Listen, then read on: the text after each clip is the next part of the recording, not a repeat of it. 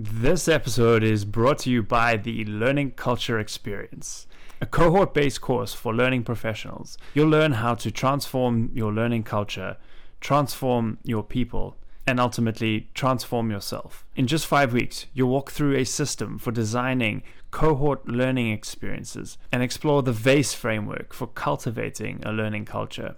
You will leave the program with your very own cohort learning experience ready to roll out at your company. If you or someone on your team would benefit from learning how to cultivate learning culture and how to bring people together to learn, then apply now to join the program. Go to curiouslion.cloud/experience to find out more. I think it's terribly important to insist on individual values. Learning Culture Podcast. Initiative, creation, all these things which we value. It's now possible to make organizations on a larger scale than was ever possible before. Learning Culture Podcast. Teach people to analyze the kind of things that are said to them.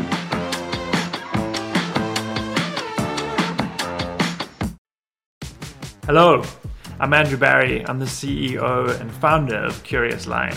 Perhaps the most important part about the work that we do comes in the final delivery of the live learning experiences that form part of our cohort learning experiences. And so much of that success relies on you being a great facilitator for the people that come through the program. We've pulled together clips from a very good friend of mine and content advisor to Curious Lion, Robbie Crabtree.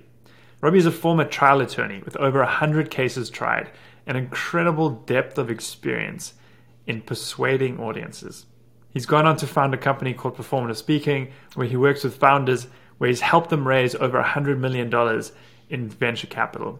I asked Robbie to put together some thoughts on how to be better facilitators. The rest of this takes you through that presentation in a shortened format. You'll learn 8 important things I want to quickly introduce you to now. The first is about starting strong. It's about understanding how you want the people attending your live session to feel and how to set yourself up for success by taking on 2 personas, the teacher and the performer. The second addresses that question of, do I need to memorize lines? Robbie introduces a concept called extemporaneous speaking, which will give you advice and relief that you don't have to memorize everything. The next tip is about simplifying and making memorable the things that you're delivering. It's a simple rule of thumb to have in the back of your head as you're delivering information. The next is to not overdo it. Less is more. And Robbie gives some good examples about that. Number 5 is to embrace mistakes. Most of the time, your attendees in those live sessions don't even know it was a mistake. Number 6 is that there are no dumb questions. And Robbie introduces good ways to get that across to people up front so they feel safe enough to ask questions. Number 7 is the often tricky situation where you are looking at another screen off to the side to see people's faces versus looking at them in the eye by looking into your camera. And Robbie talks about the difference between those two. And finally, the last one is to finish big. With that, let me hand over to Robbie Crabtree. The first thing that you start off with is going to be how people feel, that vibe, that mood when they walk in the door. How do they feel? Do they feel energized when they get off of work and they come onto the call? You are taking the student on a journey of transformation. But the problem is if we don't get them to that end point, if they fall off, we don't actually achieve our goal. And you do that by starting things off in the right way. You come out of the gate bringing energy and bringing hype. And this is where it really comes down to this idea that you need 2 different personas when you are teaching and leading a course. You need the performer and you need the teacher. And essentially what it looks like is a journey. You start with the performer, you move into the teacher, and you end with the performer again. It's useful to basically think about it very much in terms of like the energy and the vibe you're trying to create. Performer is this idea of I'm trying to energize the crowd. Professor is I'm trying to transmit the information to them. But I think you need to realize there's different energy levels. Your energy level as a performer is generally going to be much higher than as a professor. Because professors, I'm just distilling information. I'm telling you the best ways to do things. I'm explaining it. I'm using examples. I'm talking through them. It's just more conversational. So a lot of times I'll use some sort of art, music, video, things of that nature to bring them back because I don't want them falling off. We can only take so much information at one point and absorb it. And so really, I try to do it in about 15-minute buckets, and then we'll give people a break, create more emotion to hype them back up, and then go back into teaching again and kind of repeat that process as I'm going.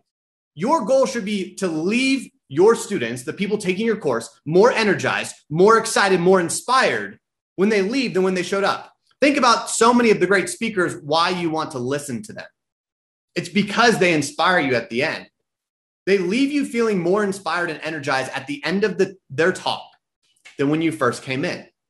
But it's also about this inspirational message of every person here has a voice, has a vision, has something to share. We want them to feel like every time they're in this conversation with us, not only do they get excited when they show up, not only do they learn something in the middle, but they also leave feeling energized, saying, I want to have more conversations. It's an easy way to also create community because those people are talking to one another and having shared experiences. So not only do I want them to learn together, I want them to create that emotional connection to one another too. So we're actually fulfilling multiple goals in each session. Hey, it's your host, Andrew here. I wanted to take a second just to say that if you're enjoying this podcast, we would love it if you did a couple of things for us. If you're watching this on YouTube, please hit that subscribe button. It really allows us to grow the channel and reach a lot more people like you. If you're listening to this on Apple Podcasts, take a moment to leave us a rating and review. It's a great way to give us some feedback and to tell the world what you think about this podcast. So whether you listen to it on YouTube or you're listening to it as a podcast, if you take one of those actions, it would mean the world to me and my team. Thank you. And with that, right back to the show. Talking about extemporaneous speaking. And so many people struggle with this idea. How do I create on the fly? And Matthew McConaughey breaks it down beautifully. He talks about the way that he doesn't memorize lines. He embodies emotions and the feelings, which is what we're trying to create as speakers, is we're trying to create feelings. If people don't remember what we say, they don't remember how we say it. They remember how we made them feel. Your job isn't just to say the right thing. It's not to say it in the right way. It's to make sure your audience leaves feeling the way that you want them to. One of the hardest things for a speaker, which is what I'm teaching people how to do, is to simplify the complex, to make it memorable, to create that moment like MLK, I have a dream, that every single person knows exactly what that speech is about, and they only need to hear that one sentence. You have to be aware of what are you trying to convey to your audience, to your students. And if you know that, you're going to change your approach. Like you should be able to move these swings very quickly and understand what each of them is going to do to the dynamics of your crowd. There are going to be times that you mess up, that you think the next slide is one thing and you get to it and you're like, oh, I forgot that this was here. That's okay. It's okay to like sometimes realize you had made a mistake. I will tell you, like, you can handle it multiple ways. You can be like, oh, like I didn't realize like that was the next slide. Like, let's go ahead and go into that subject now. Or you can act like it was planned all along and you can play it off. So really you can go either way. So don't be afraid to own mistakes or just to blow through them and not even act like they're there. I think that you want to do everything you can to not make somebody feel like they asked a dumb question or that they should know better. I think you just have to learn how to basically put on a poker face and just like listen to them and be like, hey, like I'm a little bit confused by what you mean there. Can you explain that a little bit more to me? And I think what we always want to do when we're making these sort of comments to students who are reaching out to us and maybe got a wrong answer or don't like ask this question, we're like that makes, like in my head, I'm thinking that makes zero sense. But I think what we try to do is we make it about ourselves. Hey, like I'm a little bit confused. I don't think I understand what you mean. Can you explain that a little bit more to me? Now it's not about them asking a dumb question. It's about me misunderstanding or having confusion. Typically when I'm in performer mode, I am only looking at the webcam, like only look at my camera. When I'm in teacher mode, professor mode, I'm looking at my audience to see, are they engaged? Is what I'm saying landing with them? That's generally how I tend to think about it. But I think the big key is make sure your camera is as close to your computer as possible. So like it's easier to look at both of them without it feeling like you're looking way off. It's not where you start, it's where you finish. Always remember, it's a big finish at the end. And the way that I think most should be ending every single session is with some sort of powerful medium, whether it's a video, whether it's an image, whether it's a poem, and then inspiring with your final words. Instead of just fizzling out, instead of just dying slowly, leave them with something powerful. Give them a takeaway, give them something to do, give them encouragement, give them inspiration. For some people, it may be a very powerful poem or an image. I don't think it needs to be a video. I just found that's a very successful medium, especially when we're talking about speaking, storytelling, inspiring people. That resonates for my audience. But if you're a designer, you may want to use some sort of design inspiration and just talk about that. It really depends on what your medium is that you're talking to make sure that it is in alignment with the material that you're covering.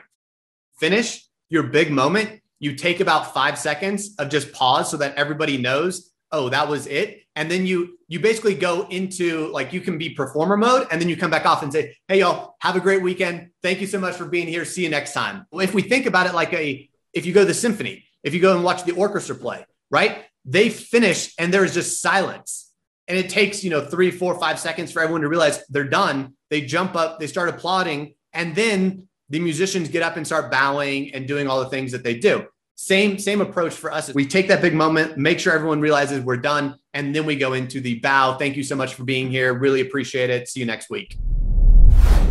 Hello. I hope you enjoyed that episode. It's Andrew again with a quick message. If you'd like to support the show, the best way to do that is to leave us ratings and reviews where you listened. If you're on YouTube, hit the like and subscribe buttons, and feel free to leave a comment. We love hearing from our listeners and viewers. If you're listening to this on Apple Podcasts, please take the time to give us a rating and leave a review. Once again, we love hearing from our loyal listeners. If you're listening to this on Spotify, please hit the follow button to make sure that you don't miss new episodes as they come out. And as a reminder, this episode is sponsored by the Learning Culture Experience, a first of its kind cohort-based learning experience for learning professionals, in which you will join a community of 50 other innovative learning professionals designing and developing cohort learning experiences that you can roll out in your companies. To find out more about the program and when the next cohort is starting, check out curiouslion.cloud/experience. See you next week for another episode of the Learning Culture Podcast. Thank you for listening.